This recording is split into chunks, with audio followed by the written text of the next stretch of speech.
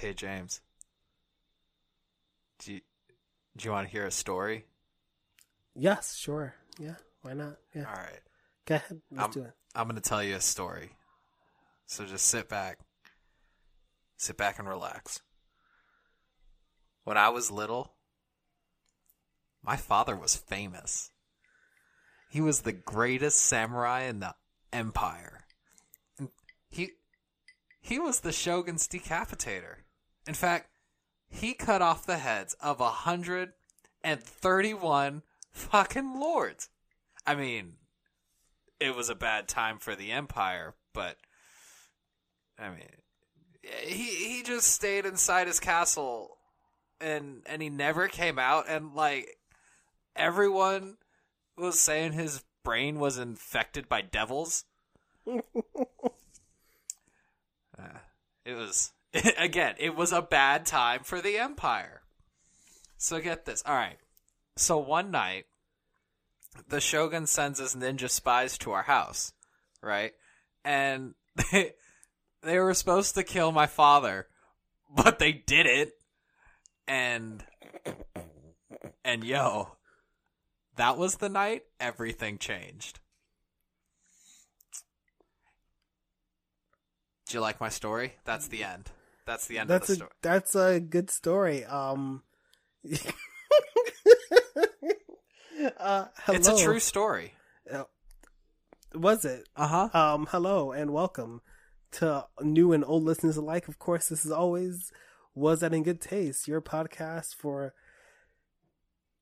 whatever the fuck that was. As always, I'm your host, Steven, and I'm joined by, as always, the indomitable Chandler Phillips, your co-host.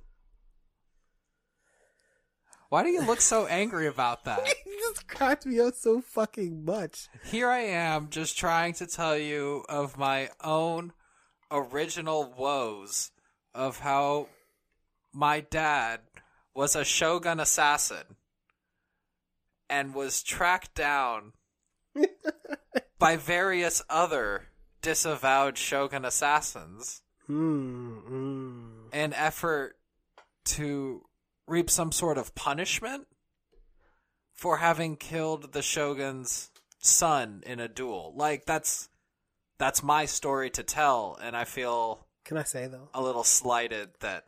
What? Been there. You've been there? Been there. It happens. Of course, I don't know if you guys have realized that this week's episode is brought by...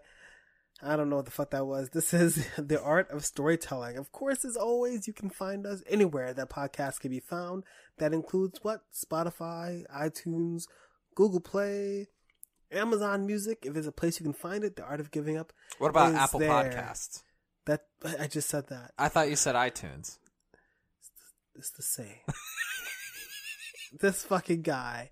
Yeah, so we're talking storytelling, but of course, like always, before we do that, let's catch up. What's going on, Chandler? How you been? What's new with you?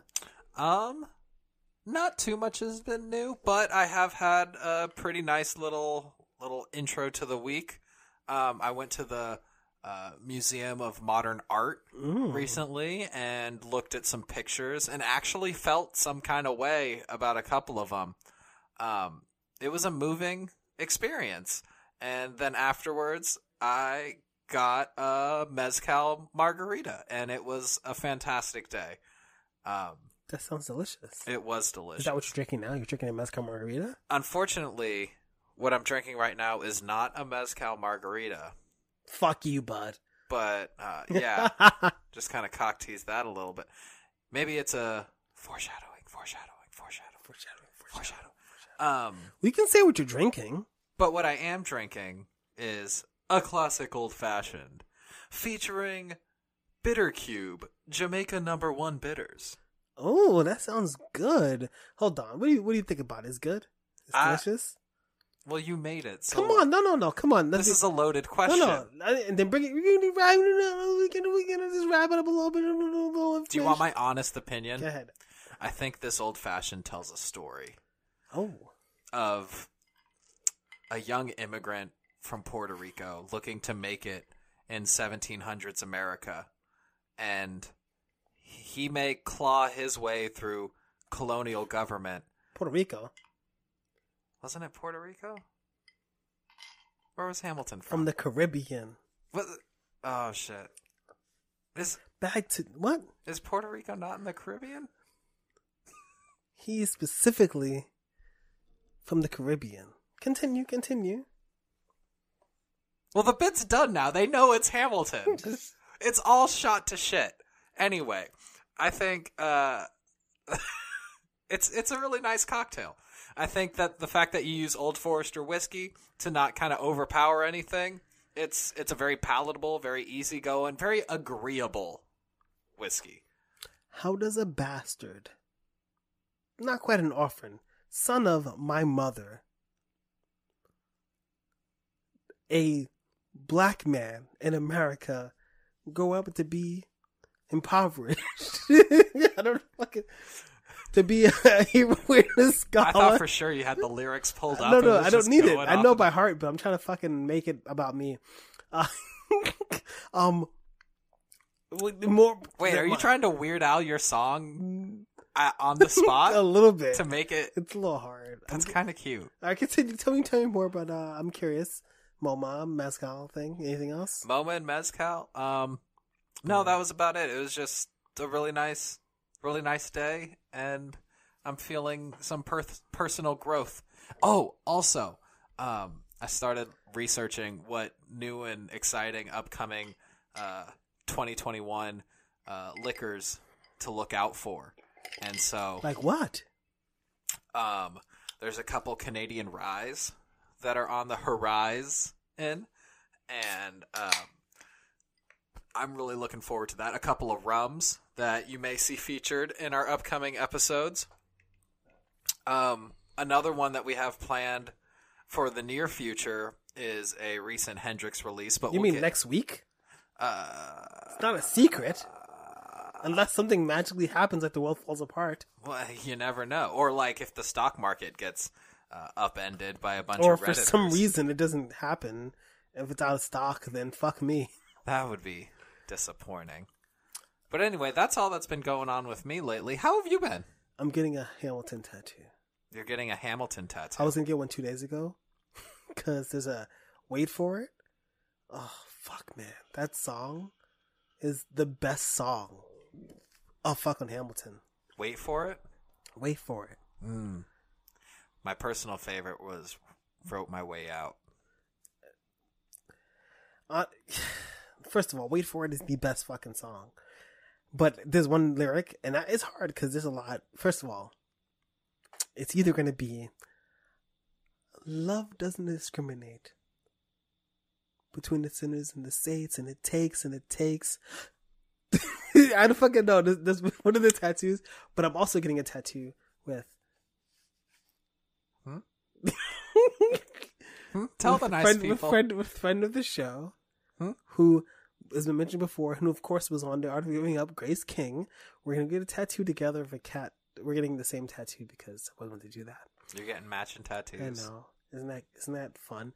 And then that's adorable. I've also been doing nothing except for trying to make this happen, and of course, I've been streaming a little bit, of course, on twitch.com/Magnus Wolfbane.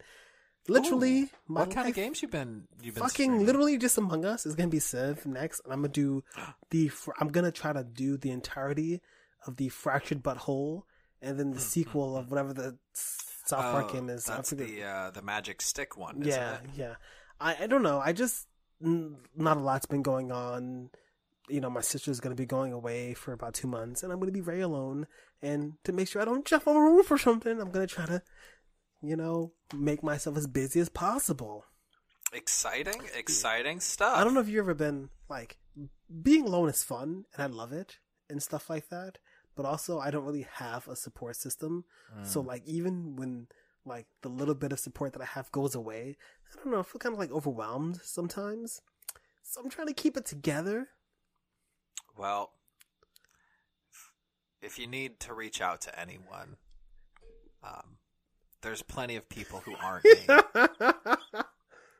But there's also me who will play Civ with you in order to You don't fucking play Civ with me. No, I will play No, Civ you with don't. You fucking to- you ignore me to playing help create Civ. content. If it's in pursuit of content, I'll play Civ with You you. don't do shit for your own self and content. Exactly.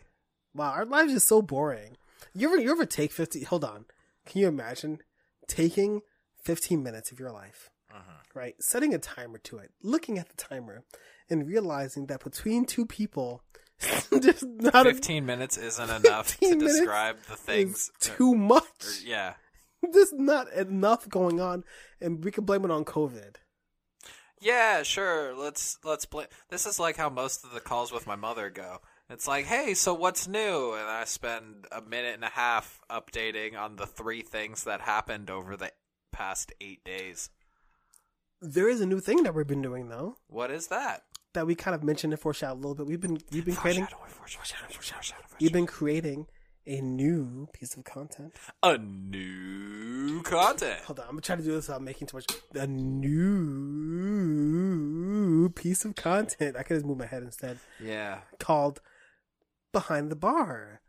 And that's where we, me, Chandler Phillips, you, James Berry, go a little bit more in depth on the featured items of our individual Was That in Good Taste episodes. So last week, I think, was our inaugural episode of Behind the Bar, and we featured Hendrix Orbium.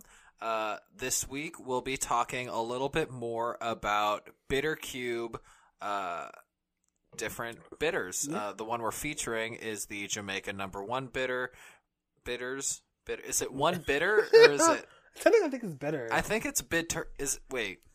I don't know. I feel like because it's just one vial, it's a bitter. No, it says bitters. Oh, you know it has why? multiple. It has multiple ingredients. bitters What in it. What would those different bitters be?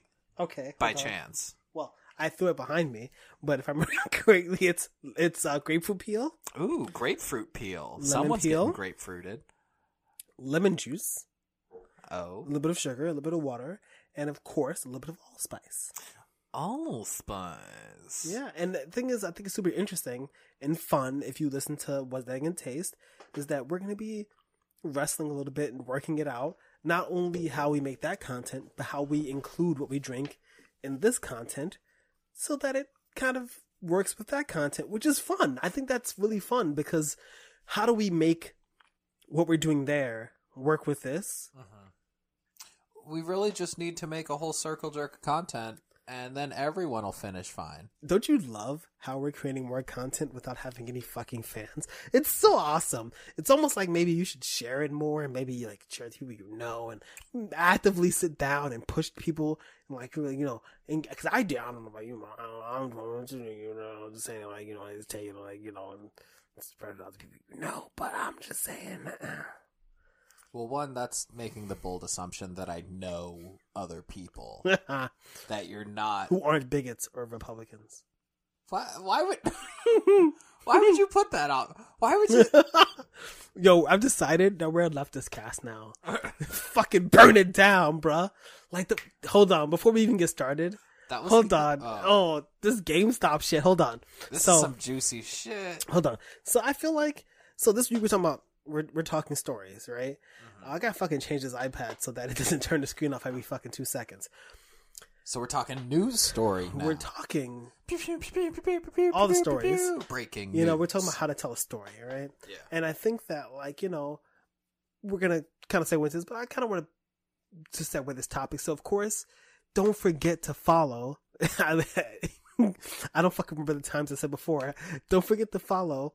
Of course, this Was That in Good Taste every Friday at fucking 8:02 a.m. Everywhere podcasts are found. That's, of course, the iTunes, Apple Podcasts, Spotify, Google Play, Stitcher, you name it. Okay. We're there. And of course, Behind the Bar every single Monday at 7:02 and 18th quarters. AM, wherever podcasts are found. But I got a story for you. So, I was thinking about this, the art of storytelling. Wow. The art of storytelling is all about taking what you know, how you know it, and really presenting it in a really fun way. And not because I write and because you purport to be a comedian. Just fucking give it to me, okay? That you don't have to be so... that Fuck we this. could talk about making stories and doing storytelling. But one of the best things about that is really seeing stories in real life. And the story in real life that it really appeals to me is this GameStop shit. So, when this episode comes out, the hedge fund that super shorted GameStop will possibly be bankrupt. Mm-hmm. Now, I'll make it very clear, and I'll explain to you how this is a story, what makes it so interesting, and why it fits in with the theme, because I feel like it, and I'm going to make it happen. Okay. I feel like I'm going to get mansplained to, but Shut the fuck up. let me just finish this drink real quick, and I'll be all ready to go. Shorting. Mm-hmm. Imagine that you, for some reason, you need a little bit of money Right. right now. Like Dave. Like, you know, the app Dave, where, like, you can get a little bit of money, like a payday it's loan, like a payday loan. Yeah, short-term loans. You know, but you pay like $5, right? Yeah. So you do that, but for your loans. You're like, hey, I'll lend you my loans, and you give me the money, and I'll pay like a nominal fee when I get it back, right? Now, you're the company who takes the loans. You sell the loan because you know the loan, you know that the stock that you're taking as collateral is not going to be worth anything. You think 2 weeks from now. So you take it, you sell it, you take the profit from it. From the loan or from the stock? The stock is the loan. The stock is... because they're giving it to you and you loan the money. It's collateral for the loan. Oh, So okay. you give me the stock because you need money. You're going to give me a small nominal fee, maybe even no fee, because I'm just doing you a favor. You're just holding on to some stocks But you for give me while it's like I a hold bank. on to When $1. you put your money into a bank, unless you have not enough money, the banks just take your money, but they spend it. But Right. the FDIC insured. If you were to do the same thing but substitute it to be stocks, you give your stock to the bank, as an example, and the bank holds on to it for you. Right. But what they do is, the short sellers, they take it, they hold it for you. They know that the stock is not going to do well. They think. They speculate.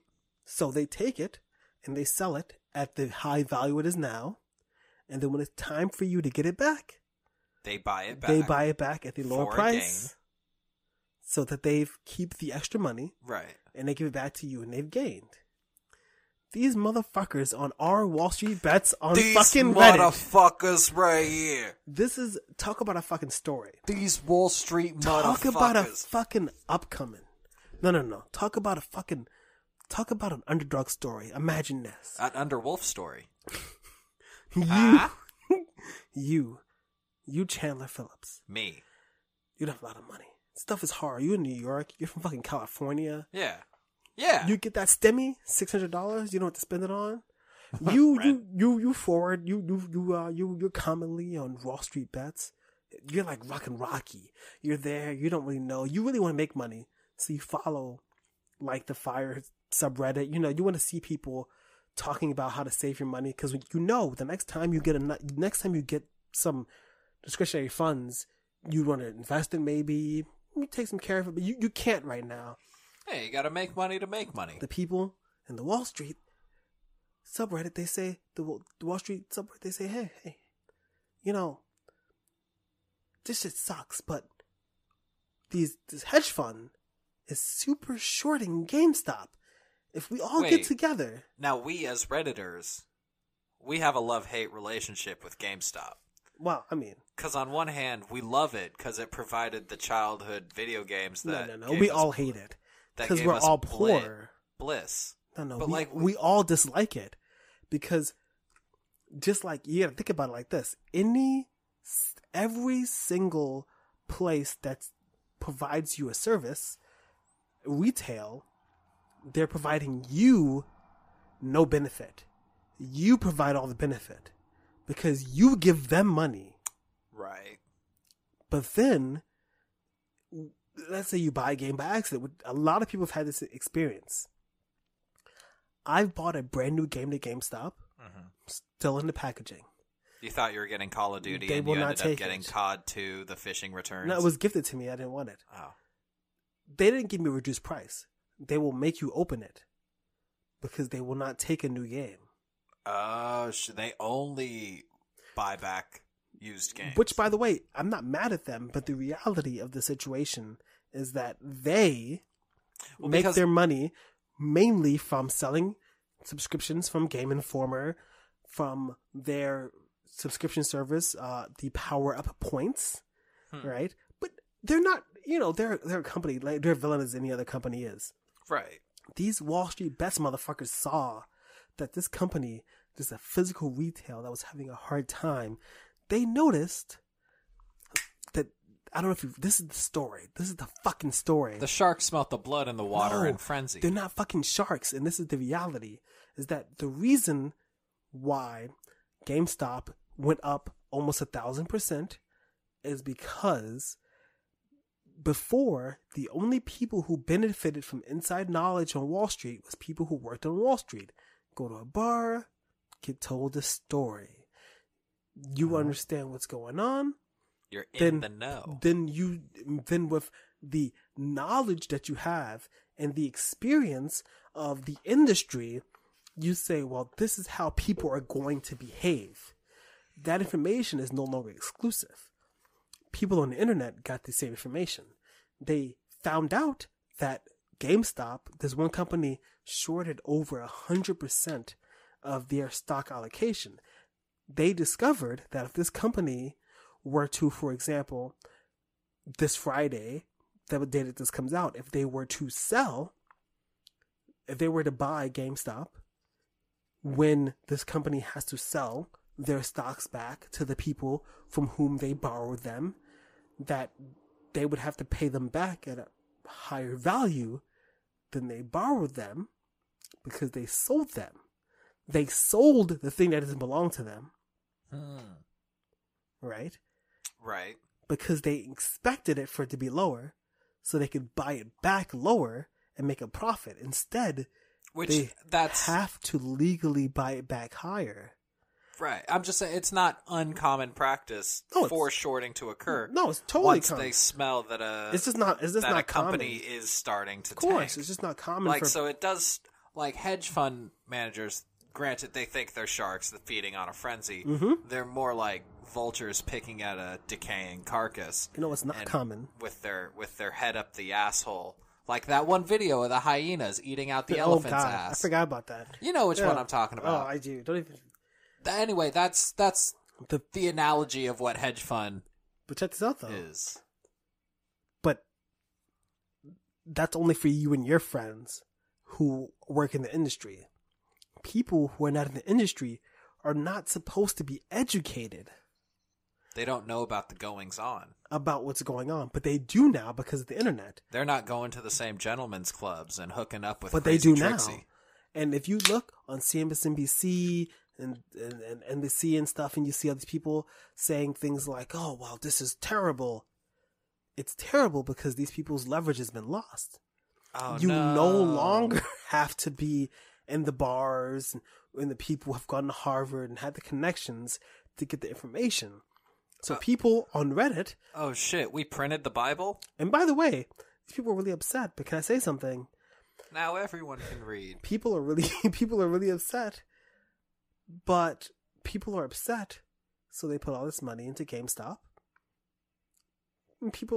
So the main ways people use is margin, which is if you're poor, you can't afford to spend $300 on one stock. So what margin does is if you can buy marginal stocks and they'll if you spend 100 if you buy one stock, they'll credit you and they'll buy two for you. But there are like fees involved. Okay. People use Robinhood as an example. Robinhood is a big platform for millennials because these people have money and they can afford to buy the stocks. Wait, millennials have money? A lot, certain Why types, haven't I heard about this? certain types of millennials. So what they do is they leverage the stocks, right? They leverage the stocks, and it's like, okay, well, since millennials with money, but not always, I have some margin as well. You know, margin's not good because if you buy one stock and it gains, but it doesn't gain enough, you're not gonna make enough. To make a profit. You have to make like times 2 to make a profit. You know what I mean? Yeah. Well, times 1.5 to make a little bit of a profit. Have it actually worth something. So what happened is that all these people using Robinhood as an example, not everybody, but the Robinhood's important because what they did is that GameStop shot up from $8 to $376 fucking dollars, which by the way, the hedge fund needed to be under $176 a share in GameStop to not go bankrupt. Magically, on Wednesday night, they stopped early selling of GameStop and AMC, which are the two stocks were getting heavily shorted and heavily bought. Mm-hmm. And then on Thursday, they completely delisted and paused any selling on Robinhood and I think 2 other services. And on top of that, they started selling people's shares without their fucking permission. Shit. Because these companies they partially have investors from like partial investment. These big fucking hedge funds. So what you end up with is people who really took their stimmy. A lot of them took their stimmy and did exactly and some what of them, everyone by the way, to do make with good it. money, $70,000, but they're not fucking billionaires. Right. They saw a stock. A lot of them saw a stock that they could fuck somebody with. But what really happened is that some people saw a stock they could fuck somebody with, but most people saw a stock going up, which is how it works. And that's how it the fucking works. cascade of stock markets. Well, you can't do that unless you're a fucking hedge fund, unless you're a big brokerage. You're not allowed to do that unless you have the fucking money. Oh. And that right there is fucking sickening and disgusting. And this right here is very interesting because I'm going to tell you a story. Wait. Again? Of a man named James. Oh, shit. Is this you? Who purchased no money in GameStop. Do you know why? I'm going to tell you why I purchased no money in GameStop. Because 4 days ago, when I saw what was happening, I said I need to fucking sign up for Robinhood, finally. And they wouldn't fucking let me. Why wouldn't they let you sign up for Robinhood? Because they fucking knew what was happening ahead of time. They knew you were black? If only. This is the kind of thing that really fucking... You're so stupid. Ooh, almost said something bad. What, You're fucking a bad word. It's so fucking silly and ridiculous. That's just the kind of world we live in. But life is full of all these types of things. And what I really can't wait for is I can't wait for the fucking what do you call it? Not Showtime. HBO? Not HBO. Fucking like Hallmark. Cinemax. Like Hallmark story of like the people, you know, behind the scene who are just like upset. Oh, how dare these people who are not part of our boys club. Oh, dude, this is going to be a feature film. It's going to be. They've made Wolf of Wall Street. They made The Big Short. Now they're going to make The Big Short because Wall Street crapped the bed on this one. I fucking just love these kind of tales because we're living in an age of fucking like, you ever look at movies and it's like fucking every single movie you see is some crazy shit. Yeah. Even the Holocaust, which we know about, but we weren't there. But like, it's been so far along. Like, we're young enough. We're young enough that even though we might be affected by it, especially maybe you and your family, definitely, you know, I mean, being Jewish, you know. He's just gonna put me out there like, you know, a lot of those stories are so far in the past. But we're living in an age of stories. We're living in an age where everything that we're experiencing, like 9/11. That was 20 years ago. But that was still we started Like, seeing we're- some movies, but we didn't see enough. Like, we're living in an age of stories, but, I mean, we're always in an age of stories, because it's just like, what's the appropriate...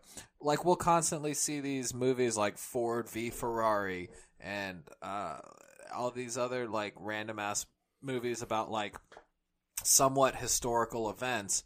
Like, what's the one that was on Netflix with Sacha Baron Cohen that about the civil rights? Oh yeah. Oh, it was the Detroit 7? Yeah. Yeah, like I'd never heard that historical story. I think there's a difference between that and like you have 9/11, which has had a huge global impact. Wait, what was it? Well, there was a terrorist attack in America, in New York City, on September 11th. What year? This is like 2001. Oh, okay. All right. It's jogging some memories. But also, I think that some of the other things, like the Capitol riot, is kind of a, if you look at a textbook in high school, like the Chicago 7 is not in there, but like 9/11 will be, and the 2008, financial crash will be in there, Yeah. and COVID is going to be in there, and fucking the Capitol riot is going to be in there, and that's kind of the age that we live in. So I just want to ask you a question. I'm just gonna leave this right here. I'm just gonna throw this out there. What would you do for Holocaust Remembrance Day? I remembered Holocaust Remembrance Day. And I made sure to do my alms. I thought about all the people who were involved in the Holocaust. And it's just kind of depressing. And then I watched some Good Eats, My favorite thing. I mean, fuck the Holocaust. Let's talk about Good Eats. I'm kidding. Don't look at me. Don't look at me. Wait, are you serious? No, I mean, I do love Good Eats, but honestly, you threw this on me. I'm gonna be honest. I didn't remember Holocaust Remembrance Day. I remember I saw a notification that was like, "Hey, this is Holocaust Remembrance Day," but it like happened over a couple hundred, or not couple hundred. It happened over a handful of years. So like, how can you pick one particular day? I feel like as a Jew, every day is Holocaust Remembrance Day. So it's kind of demeaning to just chalk it up to one day. I didn't mean to throw at you, but like, Holocaust Day, I believe was on, I don't know if we're recording it now, was on Wednesday of this week when you're listening to this. If not, then it's every fucking day. And never mind. I was gonna say something real bad. All jokes aside, like, it's a super serious thing that honestly, you don't fucking know the Holocaust. What the fuck is wrong with you? And if it doesn't exist, you're a fucking weirdo and bigot. Well, like, the Holocaust is too real for me. It is. I don't need to be reminded. I thought it was weird when I heard about it. I'd never heard about it before because I don't think about the Holocaust every day, but it's something that I do think about. You don't? I think about it frequently because it's something that has had a real huge impact on our world, and it's the kind of thing that I think is super. You don't think about the Holocaust? Like, I don't know. I never thought about that, but. One of the things that made me think about for this episode is that it's nothing but tales and stories and Schindler's List. And it made me really think about, like, how do you tell an effective story? Like, tell me, like, how do you format anything? How do you format a movie, a documentary, you're supposed to be a comedian. How do you format a joke? Well, all things need a beginning and a middle. Those are the most important ones. So like a formula? Yeah, it's all formulaic. Just like baby food. That I don't know where I was going. Anyway, I wanted to just go back to the Holocaust real quick because I did actually have a moment yesterday where I was talking about the Holocaust and like it was appropriate. Just as far as we're talking about stories, I was retelling part from a book called The Devil's Arithmetic, in which a modern girl is going to her family's Passover Seder, and she doesn't know what the big deal is, and she's not really feeling the spirit. And so then she gets magically transported back in time to 1940-something in Poland when they were invaded by the Nazis. And, like, she's now living as her great-great-grandma who had to go to a concentration camp. And basically, it's a really depressing story. Like, super fucking depressing. But I did think about the Holocaust yesterday, and one of the main things that stuck out to me, one of the main dialogue lines in that was, if we weren't laughing, we'd be crying. And that was from one of the other occupants in the concentration camp, talking about why during their little downtime they were able to kind of sit in a group and joke and keep a jovial attitude, and how that kind of ties into Jews in the entertainment industry. Anyway, storytelling is innate to, I think, all human traditions and cultures. Like, we all have some form of storytelling, whether it's through an oral tradition or through text, or just like it's a way that we preserve the past and the way we preserve our feelings about certain things. And as a comedian, quote unquote, every story, or every joke at least, has to have a beginning and a middle. And if you want to be a good storyteller, then you need the third part, which is the end. And that's the closing resolution. But formulaic, you need an opening, you need to establish the setting, establish the characters, and then you need some sort of conflict. Otherwise, it's not a story. Otherwise, it's just exposition. You know? It's actually really interesting because, you talk about the end especially, and it makes you really wonder, like, what the difference is between, like, because you're a comedian, DK, between, like, being funny and, like, kind of like just going too long. Because the end, as a writer, is, people always go, like, it's hard to start a story. It's not hard. It's difficult to start a story because often when people start stories, they don't have in mind what the end is. Right. And the end is always the most difficult part because you have all these ideas, things are all wrapped up, how funny you are. Oh, that's attractive. How funny you are, how many ideas you have, or you come up with new ideas. Coming up to the end is very difficult. And especially when you do comedy, there's a thin line, like this sentence, between, like, being funny, doing well, doing a good job. You ever read Harry Potter's a good example. Harry Potter's awesome. I love Harry Potter. But it could have been 6 books, maybe even it could have been 5. 1, 2, 3 were good. 4 was good. 5 people didn't really like, but it was also good. It had a very important part. Order but like of the Phoenix, I remember it. Yeah, people had issues with it a little bit sometimes. It could have been eliminated. I don't know. I think it worked, but 6 made no sense. Why was there an entire book where they took the entire plot of the second book, but they did it again, only this time as Harry, and it's Snape's spell book, and now they also have a time traveling device. Like, I feel like, sometimes things can be shortened. Like, what's going on with that? How do you fix that? How do you solve that?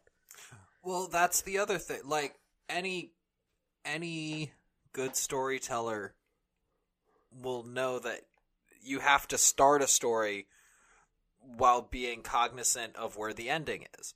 Like, if you're a fictional storyteller, you may start a story where you have these certain characters in mind and you want to put them in a certain conflict, but if you have no real idea for what the resolution of that conflict is going to be, then what's the point? What are you trying to say with the story in general?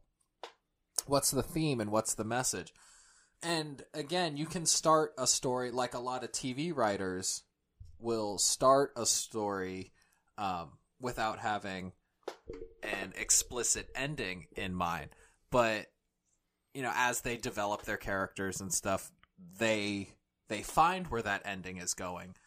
But that's, you think of the storytelling on a more episodic level, where, like, you get through your pilot episode. What's the story of the pilot? Well, the story is we're setting up our characters, but there's going to be a mild inconvenience that shows how these different characters accommodate that conflict and how we can develop that from there.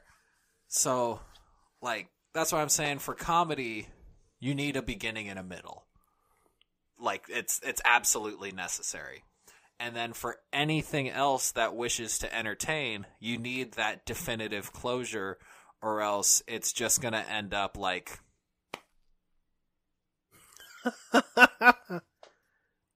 And there you go. Like, that's it. It just, you feel a sense of emptiness from it. I think it's super, you know, there's lots of books on writing short stories, and people talk about how writing short stories is the most difficult. And it tends to be because you need to take your thoughts and wrap them up within 20 pages and make the end happen without lots of exposition. And short stories are the sushi of, I guess, what the Pokeball of storytelling is. Like, because you could throw in as much rice and ingredients as you want, but short stories, you really got to wrap it tight and make sure you, like, when you get that cross section, everything comes through. It's so funny because you say that, and I immediately think of Albert Camus and like The Stranger, which is like super short, or like, wow, oh wow, I'm having like the craziest like brain fart. What is the name of the play that's super famous from Albert Camus? You know, Hell is Other People. Hell is Other People? You don't know what the fuck I'm talking about? Freaking no, I think you're speaking in tongues. No, that's Sartre. It's fucking No Exit. Like Albert Camus and like The Stranger and Sartre with No Exit. It's like those things are super concise. You know, they get to the point, and that really kind of like really draws you to an emotional, you know, you go past the precipice into something that's really emotional, and really, I think that really, really can like touch you. But the specificity of the content between the beginning and the end is really where I think there's some leeway. The beginning is easy. The way the beginning, your setting form, your house decor, you're just decorating. Yep, really. And the end, of course, is, you know, your house is done, but like you want to make sure by the end you care about the people. You know who the people are. The people matter to you. Your house is done, but why should I care if the house gets burned down? 100%. Yes, that's such a good analogy. Well, so you're talking about short stories. I think some of my favorite short stories aren't literary as much as they are in music. Like, I think some of the best told short stories, that's why Johnny Cash and the rest of the Highwaymen, you know, Willie Nelson and the other two, were so prolific, is because they're able to tell these concise short stories, and the way they do it, it sticks with you. And then you see how that kind of bleeds into other genres. I remember I was talking to a friend of mine once about a podcast they were listening to where they were talking about the different origins and similarities between country music and contemporary hip hop. And without really thinking about it, I was just like, oh, well, yeah, they both share a parent, a genre parent of the blues. Mm-hmm. And the blues is entirely story related. If you're able, like, if you develop that skill by being a good blues musician, you can talk about why you're sad and alone because your baby left you, but it was because she caught you cheating on her. Like, that's the blues right there. It's so crazy because, like, that's hip hop.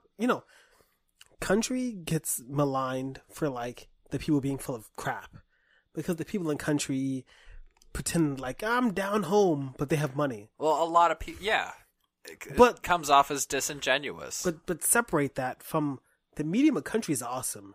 Country really gets you, and there's a reason it's effective. And then the people who don't, like, live a life of luxury from being country music stars, like the ones who still kept that outlaw country vibe even after they did, like, several world tours, Mm-hmm. those are the ones you're like, they fucking get it. It's so They keep it real. it's so funny because you really look at it and it's like, yo, honestly, I swear, I'm not kidding. Country music, when I grew up, I was like, country music there. Who don't like country music?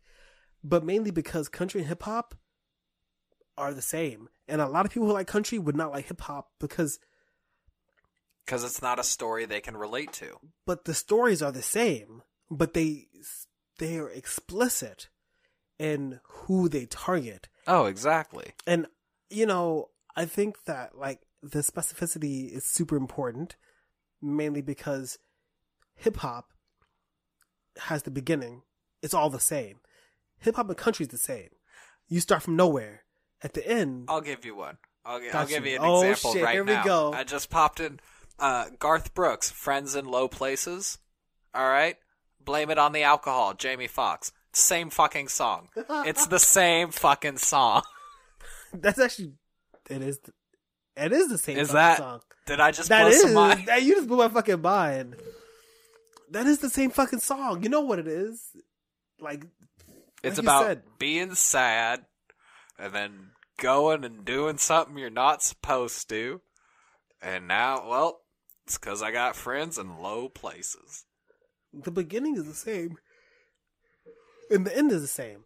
And songs are weird because there's like hooks and there's like choruses. So like the end sometimes it doesn't like it's like, oh, It doesn't match the chorus. you would think that like the story doesn't come to an end, but a good country song is like, sure I do love my woman with her her hair down and her overalls, and then the second verse is I'll tell you why, and the third is why we should be together.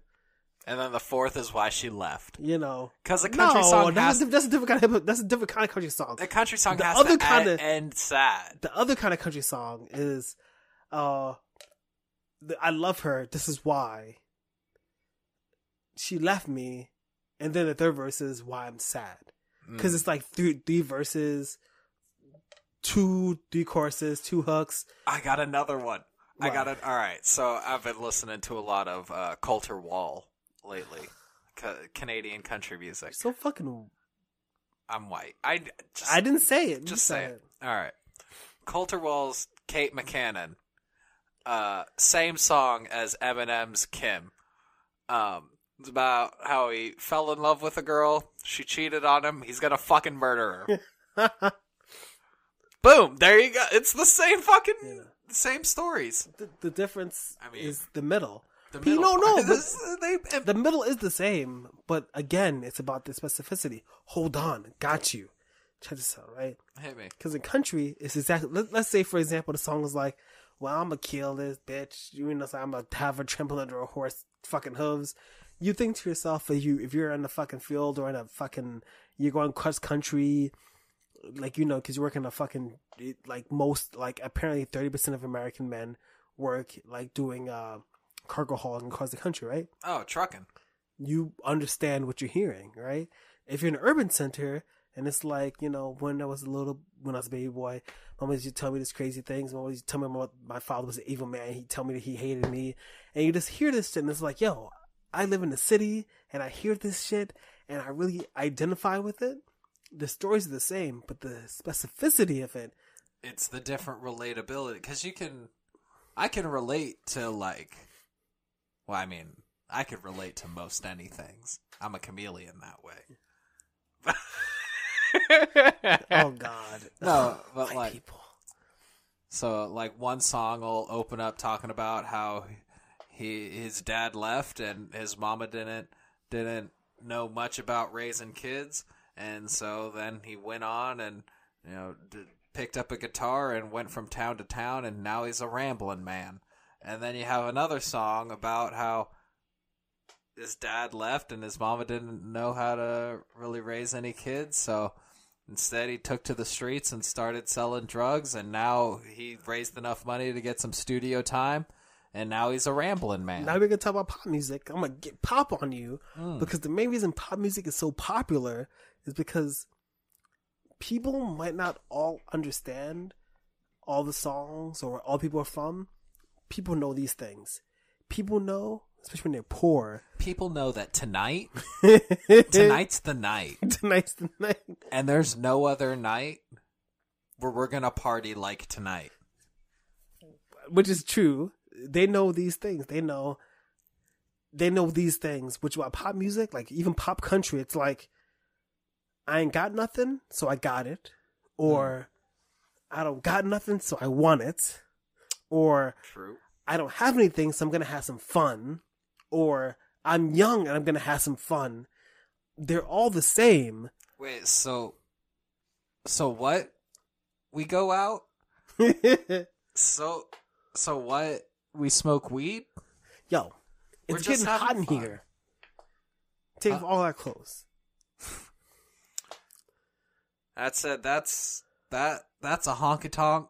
Badonka-donk. Fuck, man. That's like the best thing. And that's one of the reasons why comedy, I think, really connects with people. You wouldn't know anything about that, if barely. But I feel like one of the best things about comedy is that a good comedian. So I feel like the weakest comedians, like, you have the Southern comedians. But the reason why I like Ron Tater Salad White is because Tater Salad. I feel like he actually is able to connect across, the country.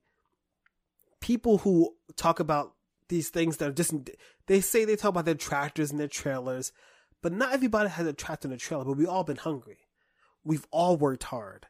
We've all struggled. And that's what makes a story strong and powerful. But in addition to that, Ron White specifically as a comedian, that's the same as Dave Chappelle as a comedian. What element do both their stories encompass that maybe some not as strong of comedians, like myself, may embody? They have closure and resolution to their jokes, where it's not just set up punchline, it's set up punchline, punchline, set up punchline, set up punchline, punchline, resolution. But we have to make this very clear, though. I think it's super important. Like, intersectionality matters. Like, people are not always the same, and things do cross over. But there are parts of the story that Dave Chappelle tells that people who are not from an urban area, or, see, because he's black, I can identify with him being from an urban area, but his family was in Ohio. Mm-hmm. But, so his experiences are different than mine, but being a black man in Ohio, it's still not the story of white people from Ohio. We identify in the very specific things. There are some things that we don't, and that's what makes things connect. That's why a lot of people, like, it's weird, like, hearing 35-year-old people be like, Twilight sucks, when Twilight was obviously written for people who are much younger than the demographic, or Harry Potter is not supposed to connect with everyone. It's not supposed to. I mean, Christians aren't supposed to like it. J.K. Rowling's kind of like, but that's not a joke, though. It's not for Christians. Not everything is for everyone. Even though, really, that's why music is a bad example. Everything is available, or at least everything ought to be available to everyone. But an audience is an audience, and you can't please everyone. With your, we can. I mean, of course we can. I don't know. Yeah, hold on. We're trans genre. What are we? We transcend genres. We're trans genre. Listen, I'm not fucking. I've decided that my pronouns are he, him, they, them, because I feel like gender identity is so fluid and weird, and like the super masculine gender identity doesn't always flow to me. It doesn't share your story. And I feel like but that's the thing about stories that are weird, is that people, even things like, for example, I'm not a trans person, but I can identify with the gender norms and identities that are put on us, not really, like, from how people perceive you, don't always work on everything that you do. So, like, the fucking being somebody labeling you is weird because whatever you are is whatever you are, right? The same thing with music. Music is confusing and difficult to compare to, like, literature, because music especially is emotion, and we all fucking share loss. We all, unless you're fucking Jeff Bezos or fucking, What, you think Jeff Bezos hasn't experienced the loss of his ex-wife? Well, he can fucking pay that shit. Yo, hold on, this is a random thing, but fucking, I'm like, Elon Musk literally posted fucking a meme on Twitter about the GameStop shit, and like he's like, oh, these stonks. And he said some shit about the establishment, and I was like, yo, bitch, you are the establishment. I literally commented, like, you are the establishment. Who do you... But guess what, though? The reason he doesn't feel like the establishment is because people get fucking confused. The reason he doesn't feel like the establishment is because he owns in America, and he is South African. Oh, fuck. Get that shit out of my fucking face. And had actively benefited from... We all fucking deal with the same things, and media and experiences can sometimes confuse us because we all identify, but we all don't come from the same place. So, which is why I'm funny and you're not. Right, because you come from a funnier place, and therefore you're intrinsically... Oh shit, I love funnier. that. Oh, I'm taking that. You just... Okay. Should we wrap this up? Or do you have any other questions about... I do, hold on. Okay. Because I actually did work this episode. Okay. Real quick. He did 1 work, minute. and now he thinks he's funny? They can't both... Super specific observations. Okay, hit me with an observation. I'm not prepared. I was going to write some things, but then when I saw you didn't write anything on the fucking document, I was like, oh shit, I shouldn't prepare because it's not fair. So now we're going to, okay, give me an observation about something that's super specific, but like, just. Does it have to do with anything? With our theme? Okay. So when you go to a bodega and like someone runs in real quick, like they're in a hurry or something, but then the thing that they end up talking to the guy at the counter about ends up taking like 15 minutes longer than anything else would happen at that bodega, and you're just sitting there like you got your ice cream sandwich, and you're like, all right, I don't want to cause a ruckus. Like, they're not checking out or anything. They're just talking to this guy at the counter. It seems like it might get confrontational, but like I don't know if I should just put my stuff on the counter now, like in preparation for them to look, because I can't tell if it's like, are they coming in to buy cigarettes and they don't have their cigarettes there, and so are they a person of color? Oh no! Actually, the minute you said that, I just thought, honestly, this situation, it was an Eastern European gentleman arguing with an Arab gentleman about the inventory of their tobacco products. Neither one of them would admit that Turkish cigarettes are good.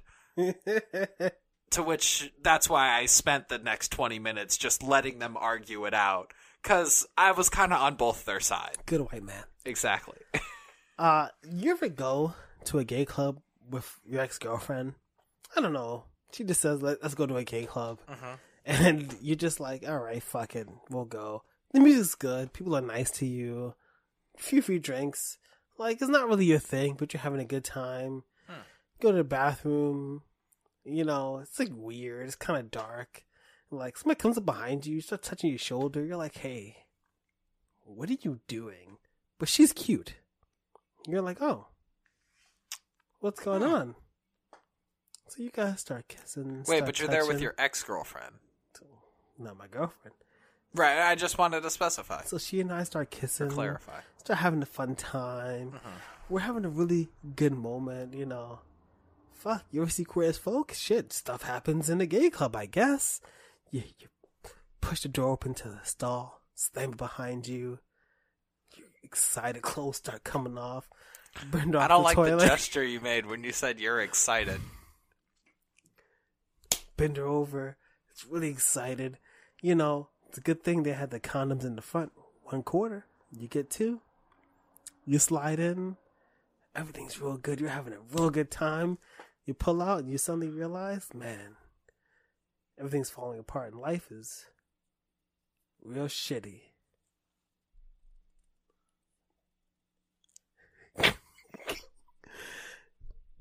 Yeah, I've been there, bud. It's okay. It gets better.